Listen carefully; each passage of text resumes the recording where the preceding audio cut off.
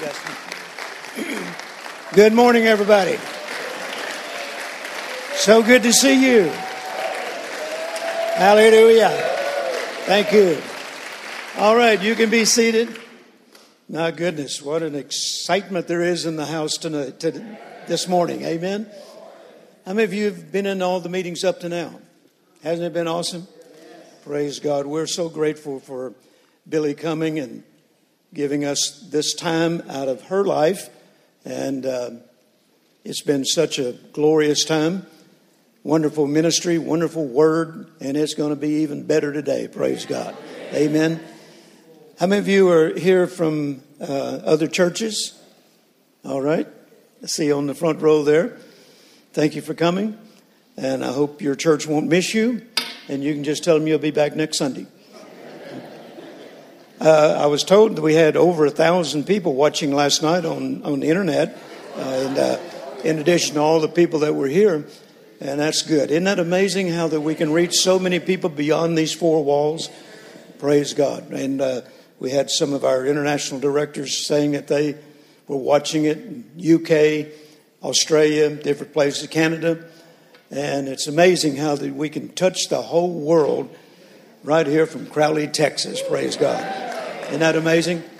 A lot of times I get asked when I'm preaching in various cities, where in the world is Crowley, Texas? And I say, well, you just have to come and see for yourself. Amen. All right. Praise God.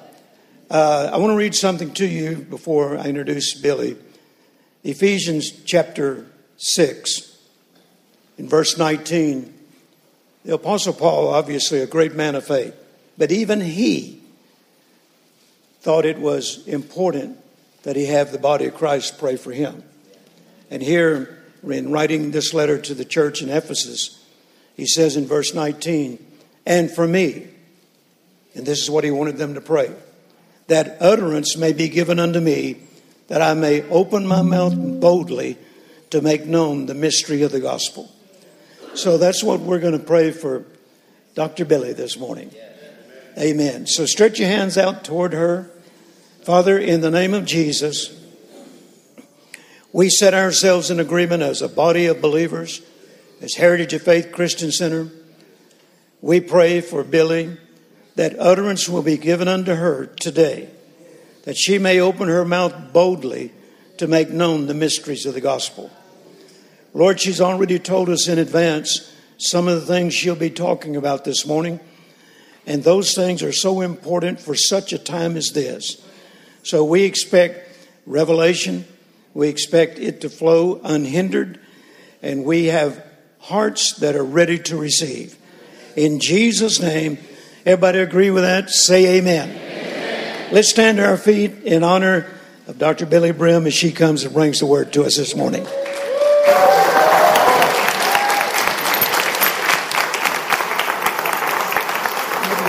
I love you.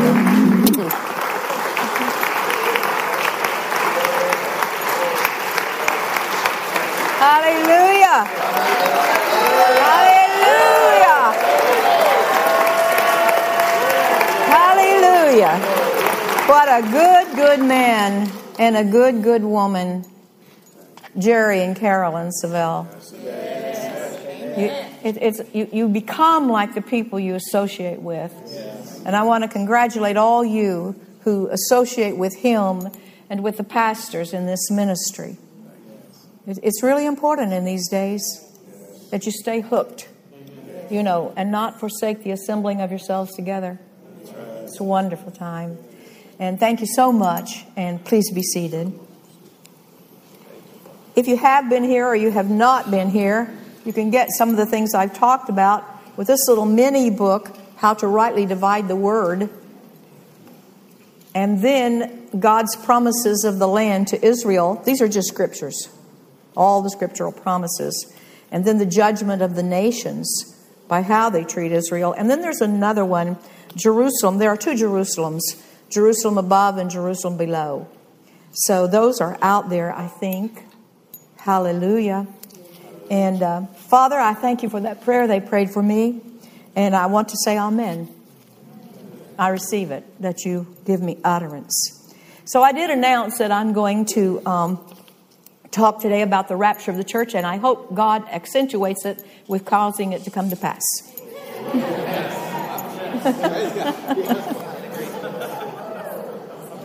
So if you would turn in your Bibles to 1 Thessalonians 4.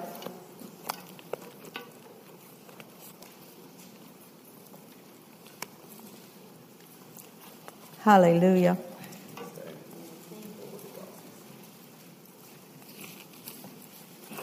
I have a friend, and do you remember Clyde and Martha McGee? You know, he was a space scientist. Actually, he was on our board, and he's the reason why we're able to put all this around the world.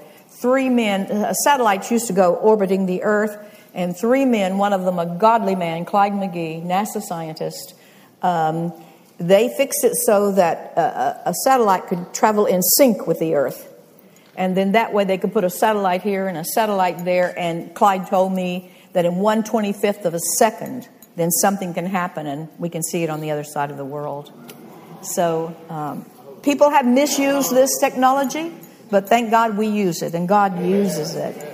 So 1 Thessalonians 4 and verse 13. But I would not have you to be ignorant, brethren, concerning them which are falling asleep. That's what the Greek says. That you sorrow not, even as others which have no hope. I told you, and I didn't bring Brother Hagin's book in him, all the Bible's for the church. All the Bible's to the church, but not all the Bible is about the church. And the part of the Bible that's about the church that tells you who you are and what you have because you're in Him. And so Brother Hagin has a really good little mini book, In Him. I did that book. I edited his books for years. And so the best thing to do to find out about yourself, you'll find it in the New Testament letters. The New Testament letters, this is the first one that was written. It was written by Paul to the church at Thessalonica because something was happening. Jesus went out that Sunday morning. Oh, glory to God. Last Sunday morning, guess where I was? At the Garden Tomb. Last Sunday morning, I was where it happened. Everything we believe based on the fact that He came up out of that grave, resurrected. Then He walked the earth 40 days, and then He ascended into heaven. And those angelic people who accompanied there, they said, why are you looking up? Well, angels just don't understand men. What else would you do? I mean, you're going to look up. But they said, why are you gazing like this upward? He will come back in the same manner that He left. So the church, the early church, was really looking for the coming of the Lord. He came in and out for 40 days, you know, and they expected Him back soon, anytime. Well, then people started dying. And it had to be addressed because the people were worried. We've given our life and people are dying. I remember in the faith message, I worked for Kenneth E. Hagin, and Lynn and Mac Hammond had started a church, you know, in Minneapolis, Minnesota. And people thought back in those days, I don't know why they thought this, but they thought with the faith message, you just conquered every disease. You never got sick and nobody would die, you know, if you're believing for them. So people would start to die. And I remember that one of their really important leaders there in that church died. And the church was a little shaken. And Lynn and Mac would love to have had Brother Hagin come, but they couldn't get him at that time, so they got me. And I remember going up there and how God showed me to handle that. And this church was in the same way. So God gives Paul, he said, this is the word of the Lord. And he gives this doctrine here, the word of the Lord, that he doesn't want them ignorant. Verse 14, chapter 4:13. I would not have you to be ignorant, brethren, concerning them which are, the Greek says, falling asleep, that you sorrow not, even as others which have no hope. For if we believe that Jesus died and rose again, even so them also which sleep in Jesus will God bring with Him. For this we say unto you, by the word of the Lord, this is doctrine, that we which are alive and remain unto the coming of the Lord shall not prevent, or the Greek is precede them, which are fallen asleep. For the Lord Himself shall descend from heaven with a shout. And this is a shout of demand. This word in the Greek is a demand word. I think it'll be a shout that says, come up hither. That's just my idea. with the voice of the archangel. First thing you hear is the shout of the Lord. Second thing we'll hear is the voice of the archangel. And the third thing is the trump of God. And this is a shofar. And the Old Testament tells us this is the great shofar, and that it will be sounding a certain sound, teruah. And the dead in Christ shall rise first. Now this Greek word for dead, Rick, I dare not. You're going to hear from Rick Renner in a minute. Hoi nekroi. It denotes dead bodies or corpses in the grave. So it's not just any dead, it's dead bodies, corpses in the grave. Then the dead in Christ shall rise first. Then we which are alive and remain shall be caught up together with them in the clouds to meet the Lord in the air. So shall we ever be with the Lord. Wherefore, comfort one another with these words. It's a comfort to believe in the rapture of the church. It's not at all a comfort to believe you're going through the tribulation. So it says that we're going to hear these three things, and then the dead in Christ shall rise first. My husband went home to be with the Lord at only the age of 49 years old. And we had 29 years of marriage, and it was wonderful. But I have forgiven him at this time for not. But anyway, when he left, and my son Terry, we were there in the funeral home with his body. He said, "Mom, you could really preach spirit, soul, and body here, because anybody that knew Dad would know that he is not at home in that body." People thought Kent was quiet, if they didn't know him very well. Oh no, not at home. He was a Cherokee. And he loved telling we always said it was every Saturday morning we had a meal, a breakfast around our big round oak table. We had one every day there. There was no place to go out in our town. And I'm a witness to those. If he lived during the time of the buffalo, that Cherokee man would be telling his great buffalo hunt stories where he was the hero. But instead, he was a football player. Anybody here like football? And I better stand close to you so they can hear. So every Saturday morning, instead of a buffalo heroic story from this Cherokee man, he told about his heroic football hero, all the touchdowns he scored. The old man still has it, Stories we heard every Saturday morning. Finally, after 20 years, he would look at me if I wasn't looking at him eye to eye for eye contact. Yes, Dad, we remember. So yes, what a story. Anyway, bless the Lord. He wasn't at home in that body. He was not there, spirit, soul, and body. So when if someone passes away, their spirit, absent from the body, is present with the Lord. Now, when he comes back, the body can't go to heaven. It stinketh. But when he comes back,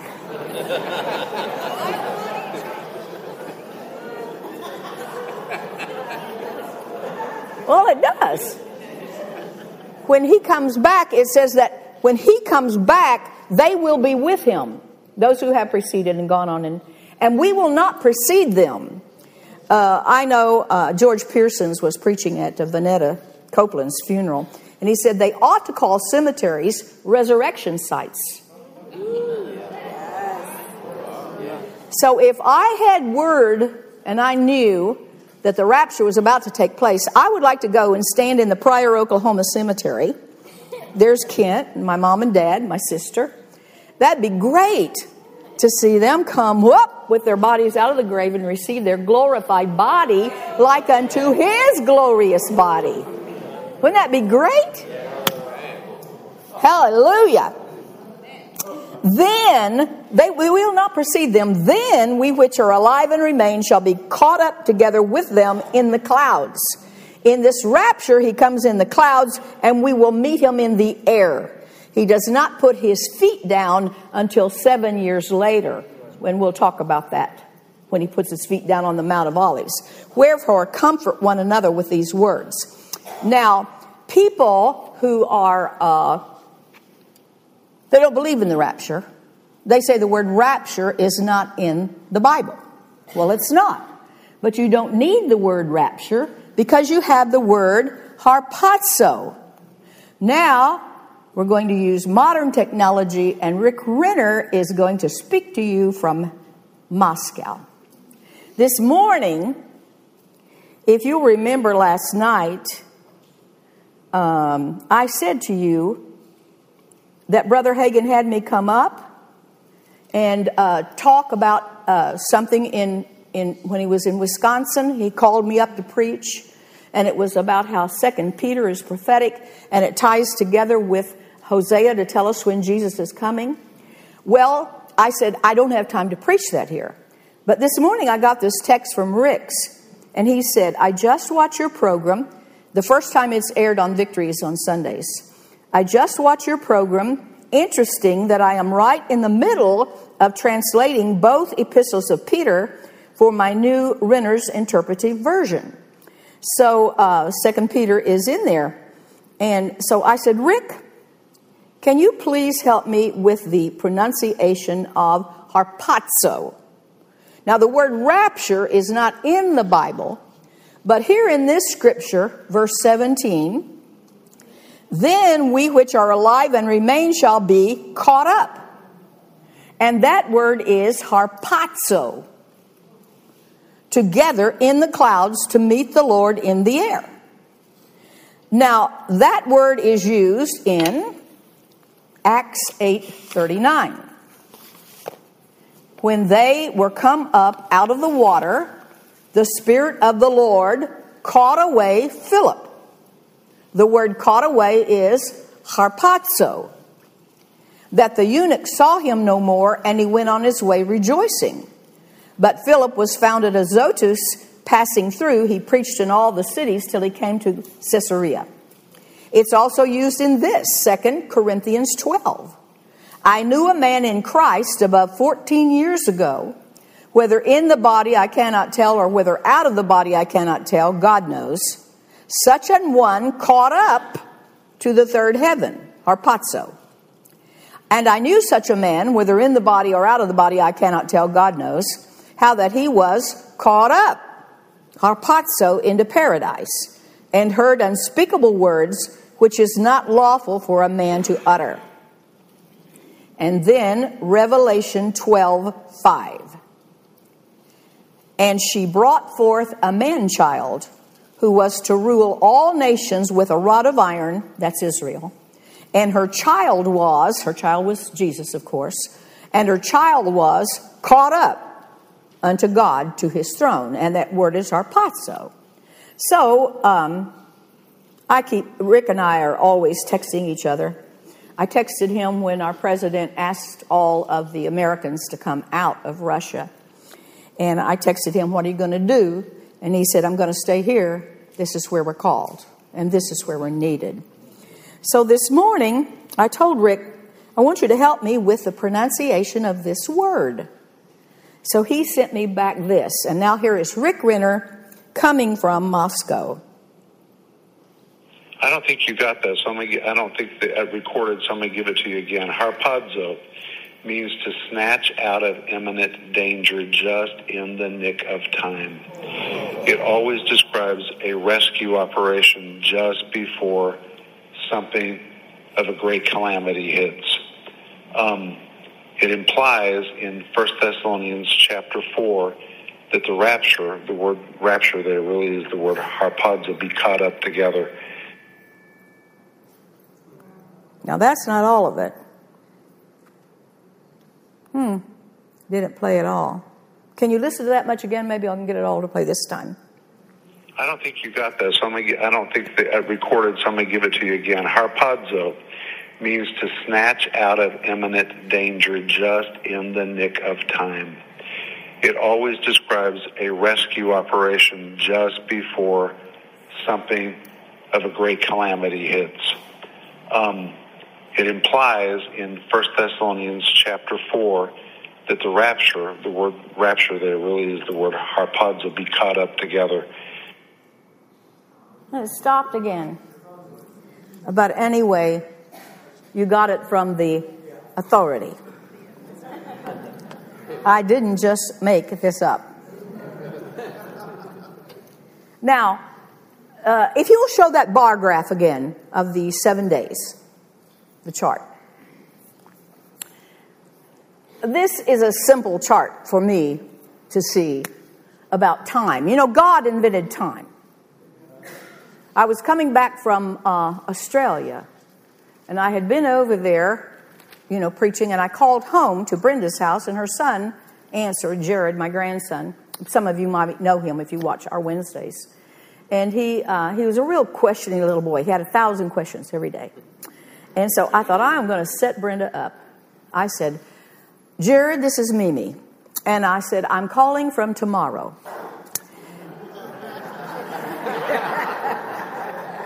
I said, yesterday turned out all right. Don't worry about it. So then on the way home, that was my first trip. I've been 10 times because I'm looking for a great move of God in Australia. And it was prophesied by Wigglesworth, and I believe it's coming. So I was coming back. It was my first trip. And you can fly from Sydney to L.A., and you will arrive in L.A. before you left Sydney, according to the calendar and the clock. So time is very, you know. And so we passed the international date line, and the pilot came on and said, we've just passed the international date line. And when I did, I heard the voice of the Lord. I didn't know I was going to talk about this, so I hope I remember it right. God invented time. Precisely, scientifically. He cut out a piece of eternity and called it time for his dealings with man. And then there was something about time will exist until his purposes with man are through. It was almost as if man had not fallen, we wouldn't even have needed time. The Bible says in Isaiah 57, he dwells in eternity. Amen. And Roy Hicks came and taught at Rhema. Imagine a wagon wheel. And God sits at the hub of the wagon wheel, and that's eternity. And the spokes are time. And he can look down any spoke and see where past, present, and future. I'm not going to go into this, but actually he can do things for you today that are based on faith you're going to have tomorrow or you had yesterday as well. Tomorrow as well as yesterday. But we won't go there. So he cut out time. And in this time, when Moses went to heaven for those 40 days and then again for another 40 days, God gave him this. This is in the Talmud. This is part of the oral that was given to Moses orally, and then he gave it to Joshua, and Joshua gave it to the next. That God gave to Adam a 6-day work week. 1,000 years is a day is 1,000 years. We know from Peter and we know from Psalms. And he gave it to Adam to see what Adam could do with earth, like the Creator who worked 6 days and rested on the seventh, the sabbatical, the Sabbath. So the 6 days are 6,000 years. They're divided into 3 sections. 2 days of chaos, then came the written law, the written word, then 2 days of the written word, the Torah. Then Messiah would come at the end of the 4th day, and then the last 2 days are called the end of days. They're 2,000 years, but they're called the end of days. When Jesus said, I come quickly, he's coming in 2 days. To him. 2 days. So that's quickly, and we're at the end of the 2nd day. Now, coming up is going to be a 7-year time called by Jesus, the Great Tribulation, called by, the Old Testament calls it the time of Jacob's trouble in Jeremiah. And so that's the time that is called the Great Tribulation. And in that Great Tribulation, Revelation 6:16. During that time, in the Great Tribulation, there will be a pouring out of God's wrath. And said to the mountains and rocks, fall on us and hide us from the face of him that sits on the throne and from the wrath of the Lamb, for the great day of his wrath is come, and who shall be able to stand? So there is a day in the tribulation time when the wrath of God is poured out upon the earth. Now, people who would say to you that you have to go through the tribulation, then they would say to you, you're going to be here when the wrath is poured out. But that's not what the Bible assures us. Here's what the Bible assures us, Romans 5:9.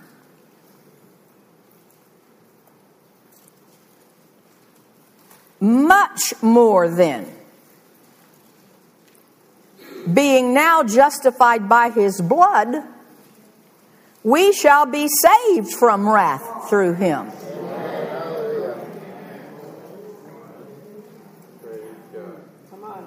Yes, praise God.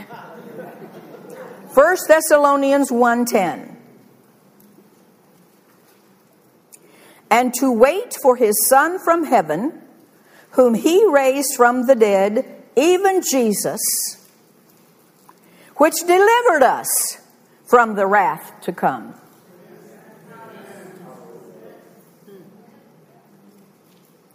First Thessalonians 5:9.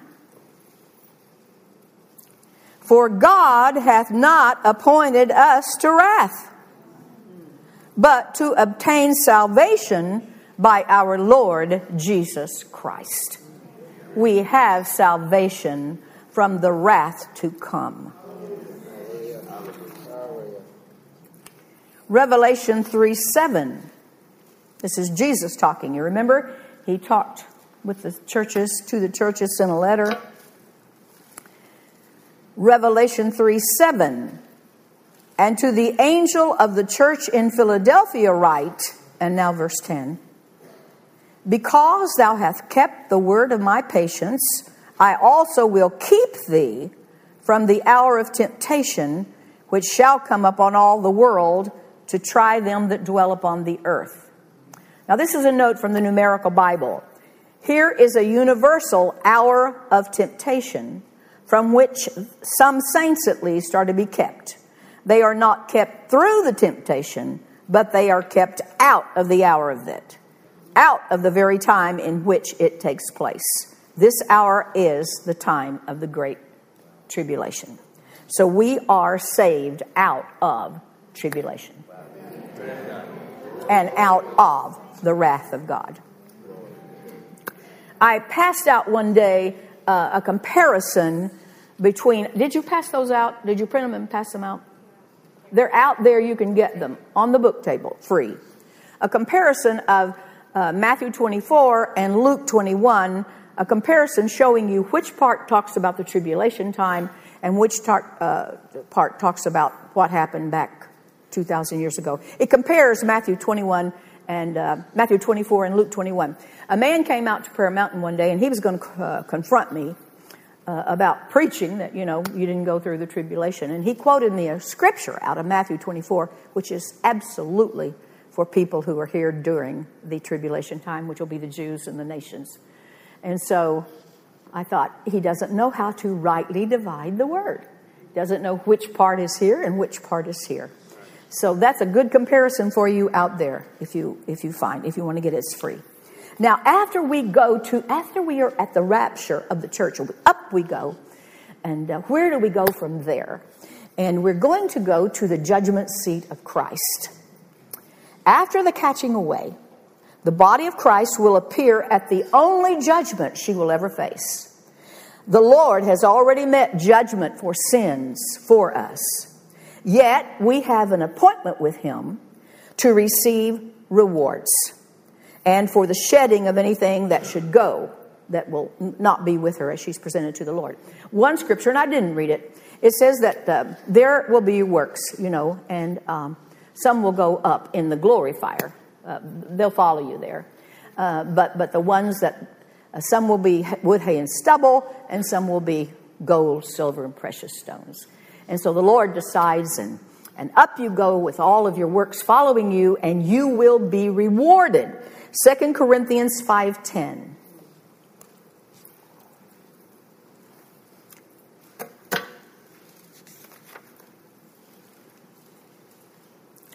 For we must all be made manifest before the judgment seat of Christ, that each one may receive the things done in the body, according to what he has done, whether it be good or bad. Hallelujah. At the new birth, you became a brand new species, a new creation that never existed. You're saved by faith through grace and not by works. But after you're born again, the works you do count. And you will be rewarded for them. And many of the people who've been caught up to heaven and people that I've read after, their robes literally show what their works were and how much they're decorated. And Jesse said that, and several others have said that. And nobody's jealous. No one is jealous because someone has more. But your works will follow you. And Jesus said this in Revelation 22:12. He talked about it.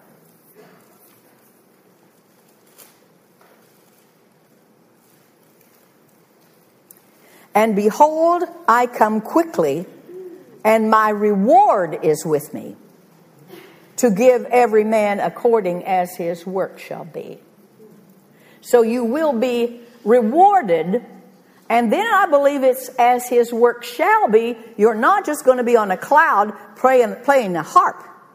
You're going to have work and assignments in heaven. So I believe you will receive your assignments too. I'm going to have a traveling ministry. I'm going to flit around through the planets as he develops them and have a traveling ministry. Do you think he's going to let those planets go to waste? He didn't let that little boy's lunch go to waste. Fishes and loaves. And so they're out there for something, and it's going to be wonderful to be in eternity and have a part in it. Bless the Lord. Now, Jesus called himself a bridegroom. We're not going to read all the scriptures, but I think I put them down. Maybe I didn't. But anyway, he calls himself a bridegroom. And we're going to go then to be presented to the bridegroom. We're going to be a glorious church presented. We read about this presentation, 2 Corinthians 11, verse 2.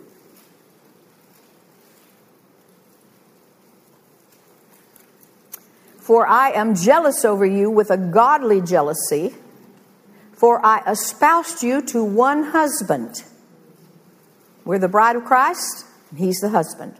That I might present you as a pure virgin to Christ. We're going to be a glorious church. Hallelujah. Other scriptures you can read about this are 2 Corinthians 4:14. And then we're going to read here Ephesians 5:25 through 32. I'm reading the New American Standard because it uses her. King James doesn't, but I'm going to read it. Husbands, love your wives, just as Christ also loved the church and gave himself up for her. You haven't found that yet? You can use King James. It'll be 5. It's Ephesians 5:25 through 32. You can use King James. It doesn't matter.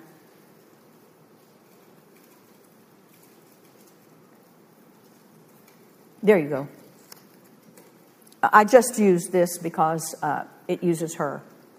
Husbands, love your wives, just as Christ also loved the church and gave himself up for her, so that he might sanctify her and cleanse her by the washing of water of the word, that he might present her to himself, that he might present the church in all her glory, having no spot or wrinkle or any such thing, but that she should be holy and blameless. The picture here is of an Eastern bride. The Bible is an Eastern book. And the brides were very prepared. You can read, we won't go there, but you can read Esther chapter 2, verse 12. How she was prepared before she was presented to the king. For 1 year, they put these kinds of oils on her. And for another year, these kinds of perfumes. And then she was presented to the king. So the Lord himself has been preparing us, cleansing us, washing us with the water of the word, that he might present us to himself as his bride.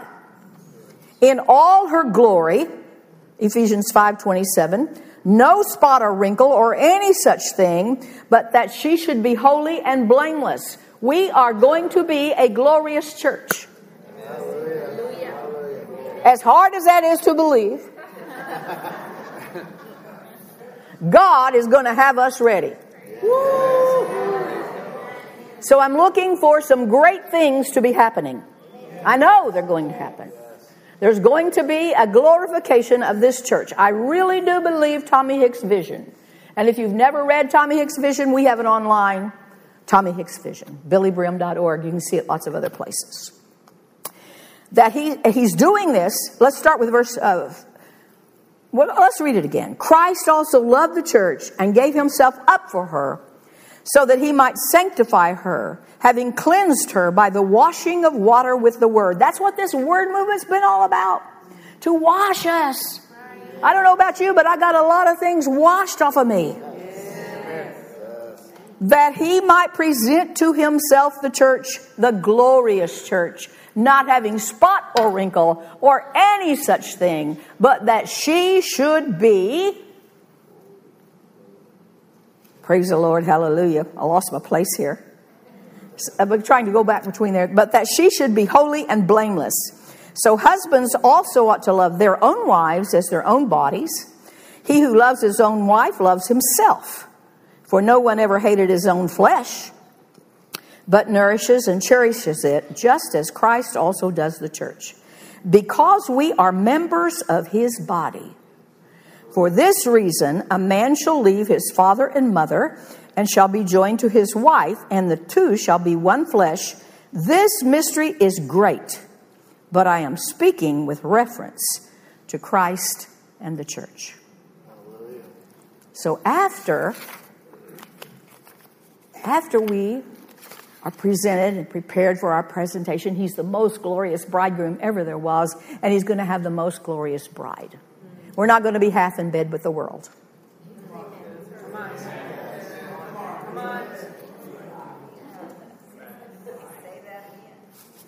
We're not going to be half in bed with the world. I said it again. Hallelujah. Now turn with me to Revelation 19.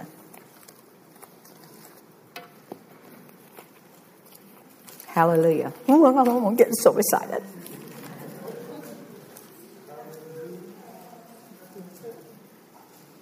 I saw those pictures of Jerry and Carolyn when they got married. Such a handsome couple. Have you ever shown those here? I don't know, but they're so. And there she is all dressed up. Kent and I eloped. So it was fun. But we were going to the same college, and it came Thanksgiving weekend, and we just made it a real Thanksgiving weekend. So, but I never had, a wedding like that. But I'm going to get one.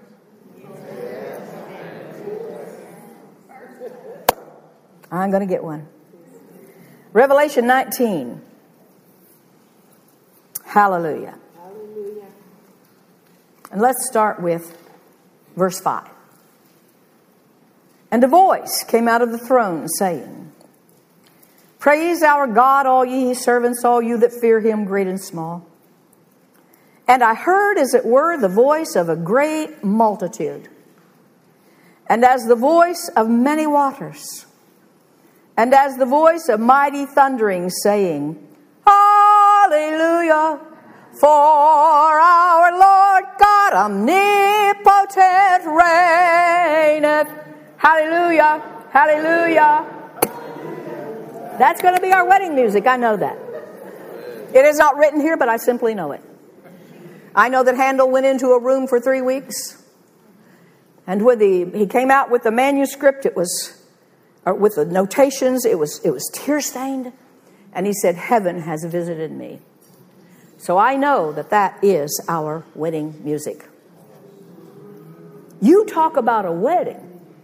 There's never been a wedding on earth that's going to be like that wedding.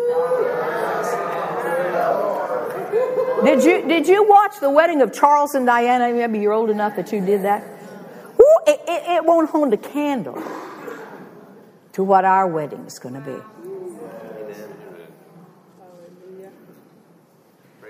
Selah. Hallelujah. I heard the voice, as voice of mighty thundering, saying, Alleluia, for the Lord God omnipotent reigns. Let us be glad and rejoice, and give honor to him, for the marriage of the Lamb is come, and his wife hath made herself ready.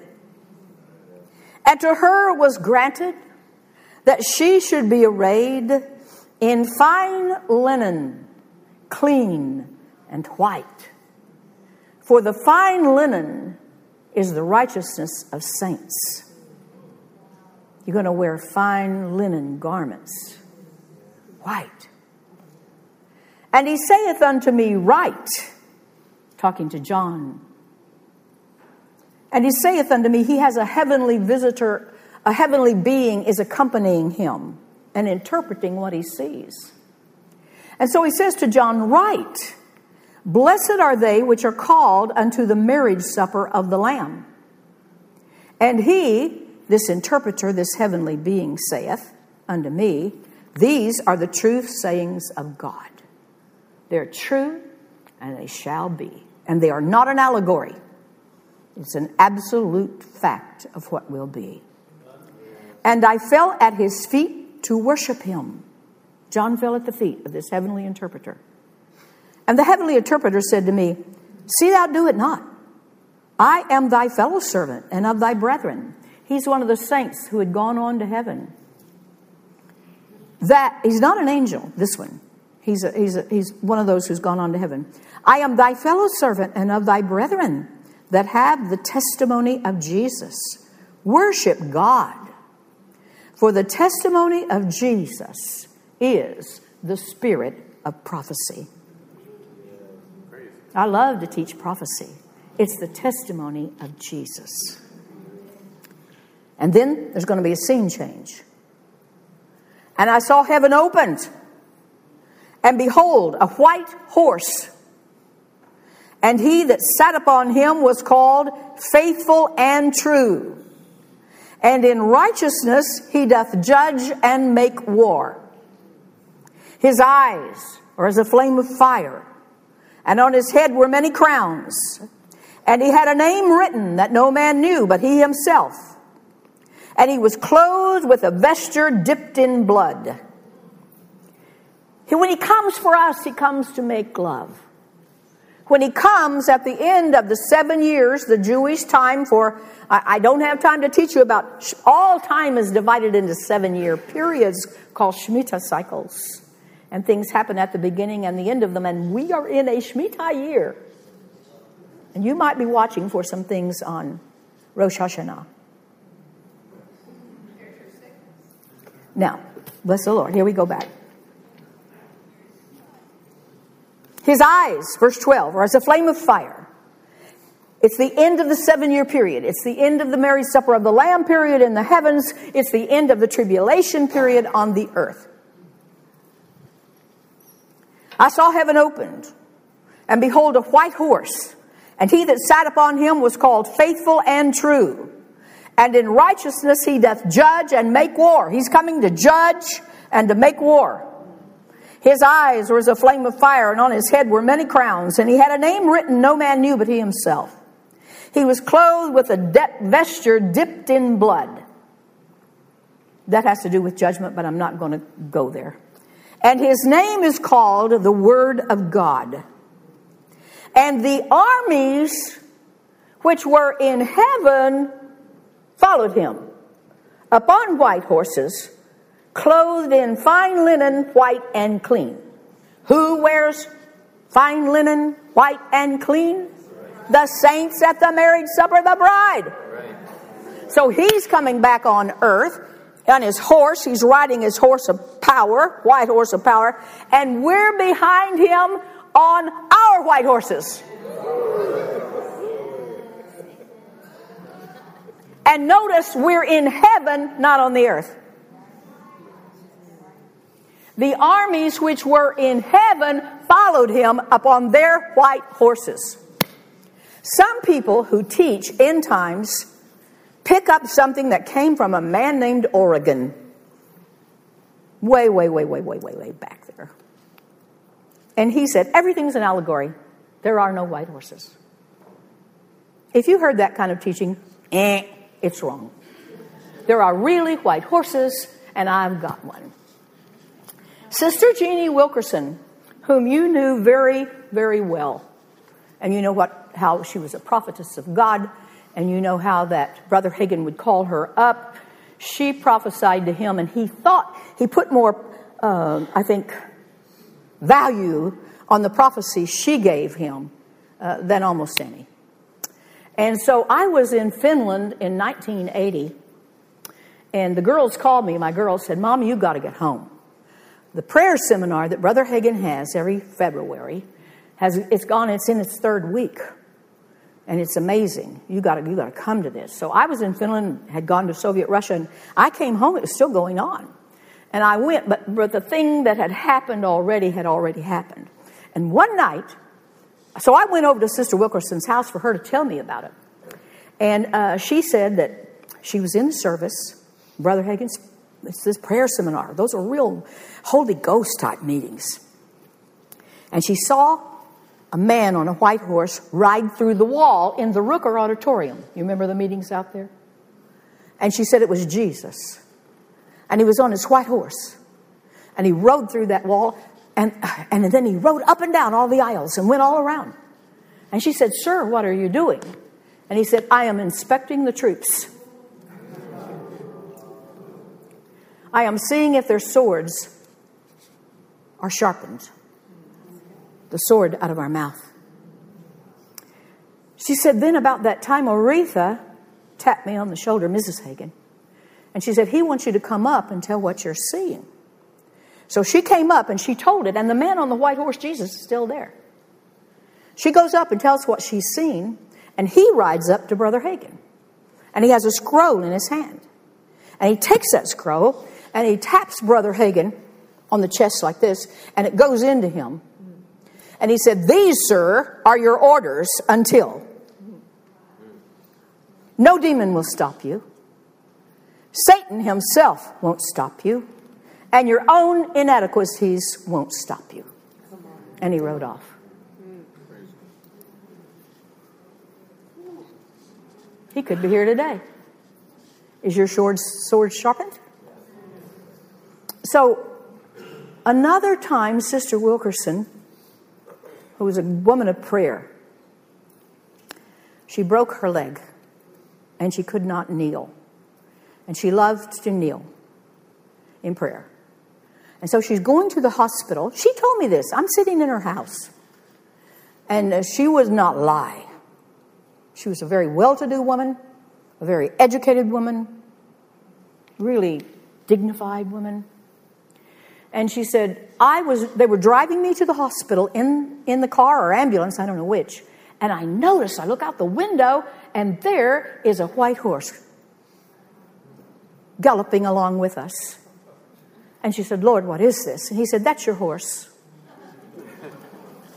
And he's going to stay with you until you're able to kneel again. And she said, in her room there, right out the door were glass doors, was a beautiful garden. And she said, he stayed right out there in the garden. She said, he ate grass. And she said, the Lord said to me, that's your horse. He said, you think things are personalized here on earth? You might have a monogram shirt or monogram towels. He said, everything's personalized for you in heaven. He said, each of you have a horse. And he said, your horse is personally fit and gated to you. And he said, you, Jeannie Wilkerson, have a spirited horse. And no one can ride him but you. And he said, the pace of the horses of my children are based on how closely they followed me on earth. And if they followed me really closely, then they will be up front behind me when I'm coming back on my white horse. And he said, if they followed far behind, they'll be in the back. So you've still got a little time to increase the pace of your horse.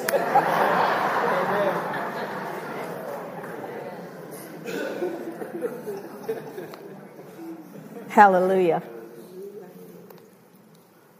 Praise his name. I want you to read. Let's go on reading here. Now he's coming back to judge and to make war. Verse 14. And the armies which were in heaven followed him upon white horses, clothed in fine linen, white and clean. And out of his mouth goes a sharp sword, that with it he should smite the nations. Remember the nations group that are going to be on the earth? And when he judges them, will be sheep and goat. Okay, they're down there. The Antichrist is down there. He has garnered the nations. And turn back to Revelation 16:16, and you'll see what he's done, the Antichrist. What he's done with the nations. Revelation 16:16.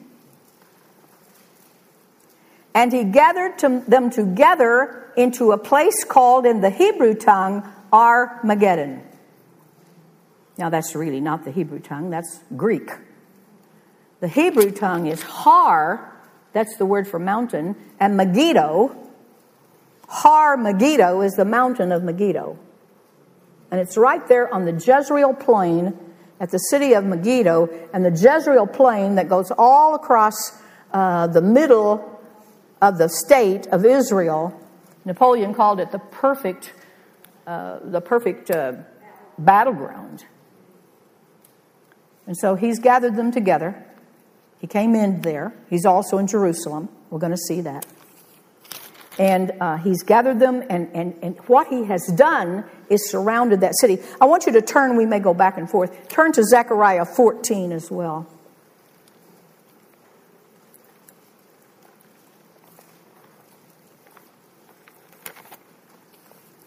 Now, Zechariah 12 and Zechariah 14 are going to describe a battle that happens at the end of the 7-year tribulation period.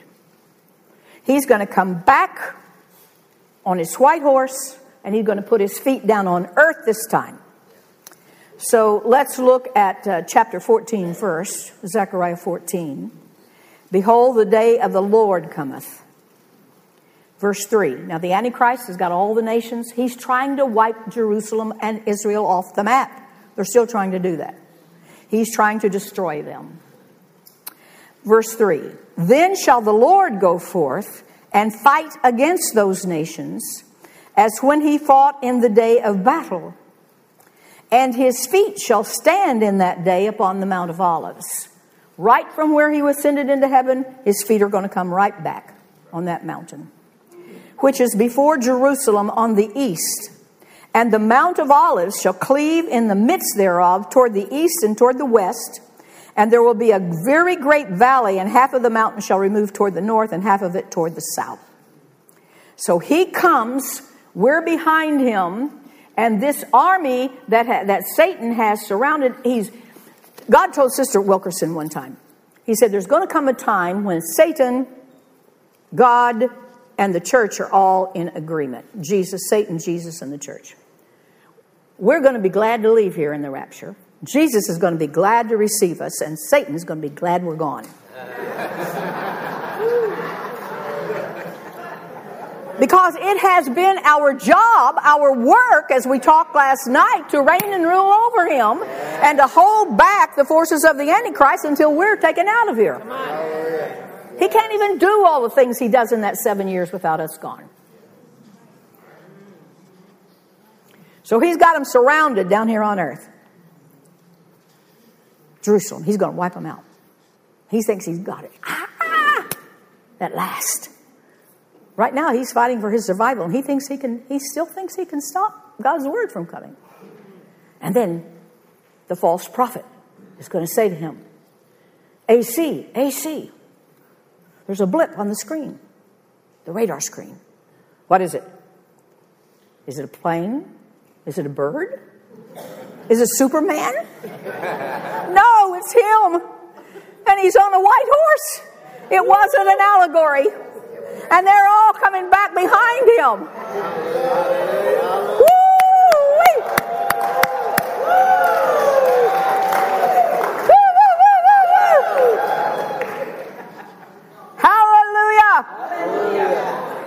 Glory to God.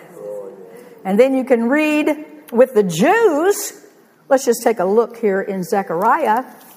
Remember, they have recognized Jehovah at this time, but they have not recognized Jesus until this. And here, let's look at verse 9 of chapter 12. Both of these are the same war, the Battle of Armageddon.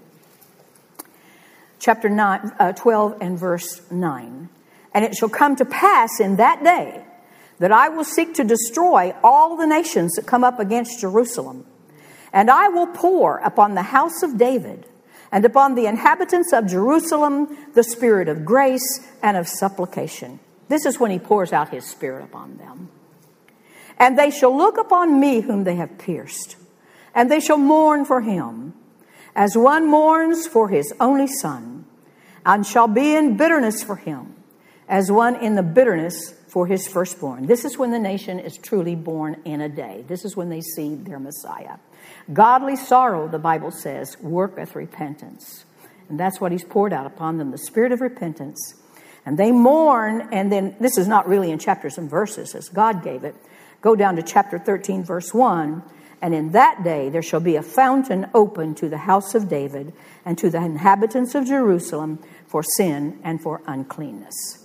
In that day they shall be seeing him for whom he is. They shall be, in a day, that nation will be reborn as a nation. Bless the Lord. So then he's going to set up his kingdom on earth. You can read about that, and especially Zechariah 14. All the nations will be coming up during the Feast of Tabernacles, and we go into eternity future. Now we're going to look at the bride and where our home is. I have a very dear friend and mentor, Dr. Hilton Sutton. I loved him very much, and when he was going to heaven, I was in touch with him every day by telephone. And we loved each other, and there were some things we didn't see the same.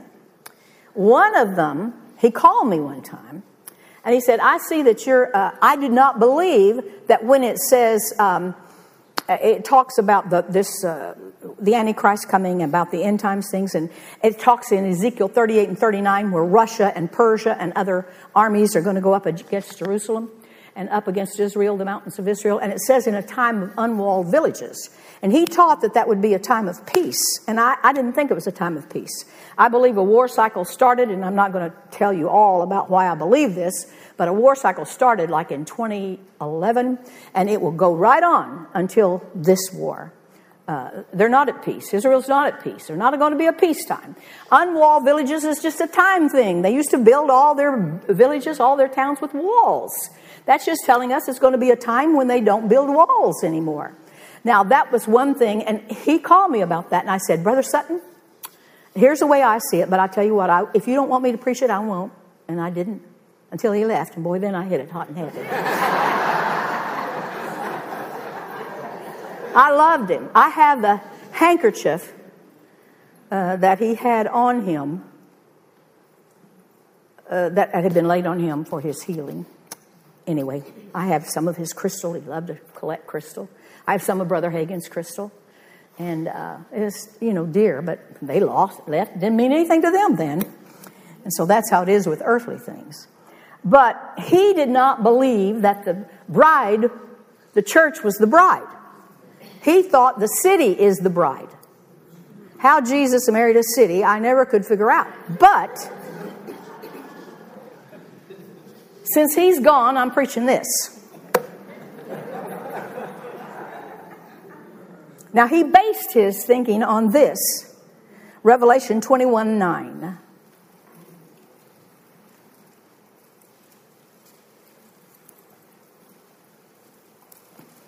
And there came one of the seven angels who had the seven bowls, who were laden with the seven last plagues. And he spake to me, saying, Come hither, I will show thee the bride, the wife of the Lamb. And he carried me away in the Spirit to a mountain great and high, and showed me the holy city Jerusalem coming down out of heaven from God. Now, this is a Hebrew idiom. If you studied Hebrew, and I did, they have idioms, and this is one of them. If you say Israel, you can mean the land and you can mean the people. The land and the people are known by the same name. They go together, the land and the people. Now, Matthew 3 and verse 4. And this is speaking of John the Baptist. And the same John had his raiment of camel's hair and a leathern girdle about his loins, and his meat was locusts and wild honey. He did not eat bugs. On a certain tree in Israel there grew this carob seed. And that's what this is. And the carob beans is what he ate, the carob, from this tree that's named here. And he ate kosher. He didn't eat bugs.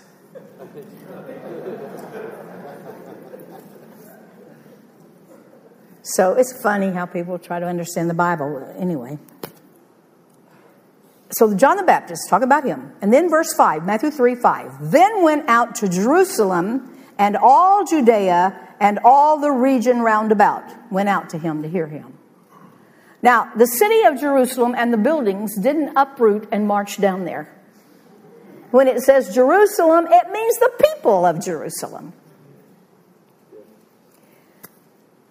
Then Jesus, you remember when he went outside the city, Matthew 23:37? Jerusalem can mean the city, and it can mean the people of the city. Jesus sat there, and we all know about this in Matthew 23:37. O Jerusalem, Jerusalem, thou that killest the prophets and stonest them which are sent unto thee. The buildings didn't stone the prophets. The people stoned the prophets. So the Bible calls Jerusalem the people of Jerusalem. It calls the people of Israel, Israel. And it calls the bride, we're heavenly Jerusalem. I'm taking you to heavenly Jerusalem where the bride is. Bless the Lord.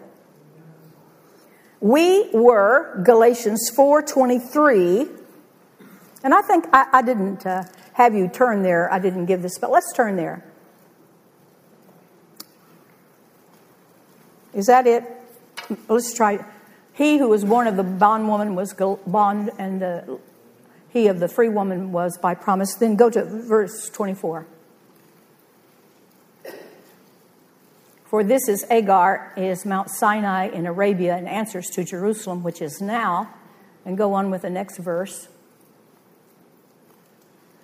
Jerusalem, which is above, is free, which is the mother of us all. Jerusalem, which is above, is free, which is the mother of us all. We were all born in Jerusalem. John 3. Let's turn to John 3. And I go into these things in my little book back there, Jerusalem Above and Jerusalem Below. Do you have a reference Bible?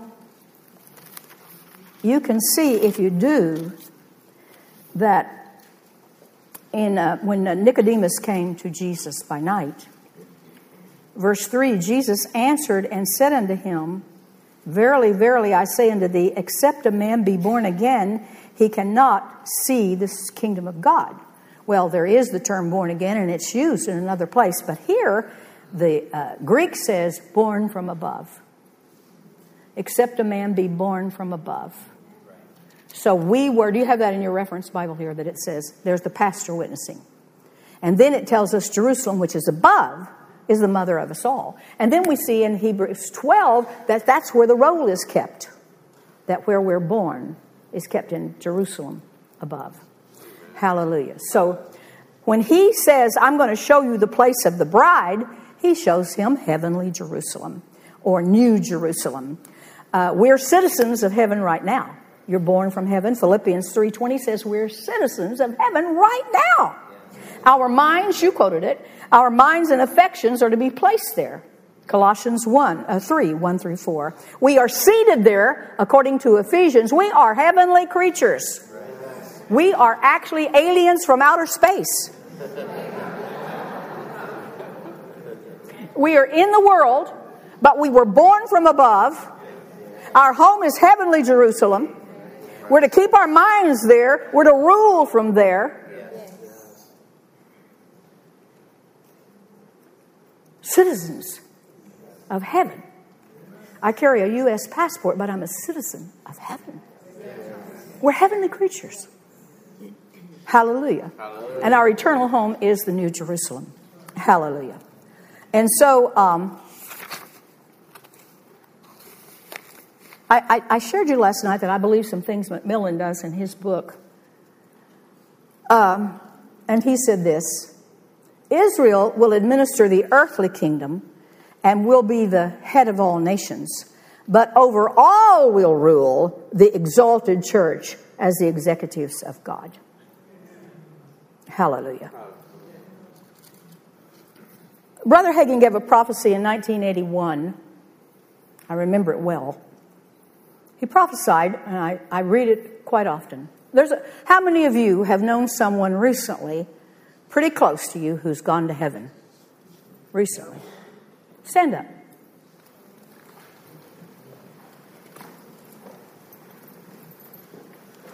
Count me, I'm standing. There's a whole lot of people going home. Just like that song David Ingalls wrote. So you may be seated.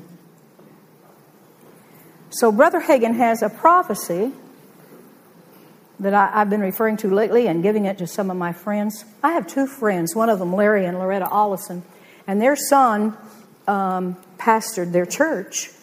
And New Year's Eve, he went to bed, and New Year's morning, he didn't get up out of the bed. And then I have another friend, Dr. Tim Henderson, pastors in near Mattoon, Illinois. And his wife went to sleep one night, and next morning she wasn't there. She'd gone. Neither case was sickness or disease. So in this prophecy that Brother Hagin gave, he talked about different things and reasons even that he calls some out. And I'm going to read you just a little bit of that prophecy. Some have been disturbed because some have been called out of this world and into the next one. But yes, says the Lord of hosts, there are others that shall shortly be called home. So don't tuck your head and moan, but rather rejoice, because God has called some of his own home.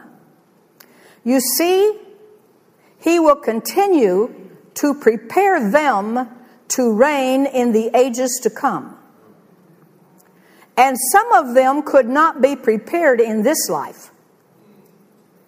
Further preparation must be made to rule in the ages to come.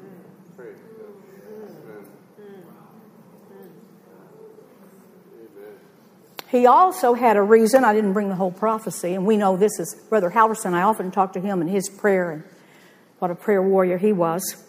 Actually, he went to Mac and Lynn Hammond's church, and Mac was giving his yearly vision, and he called Brother Halverson up to pray over it.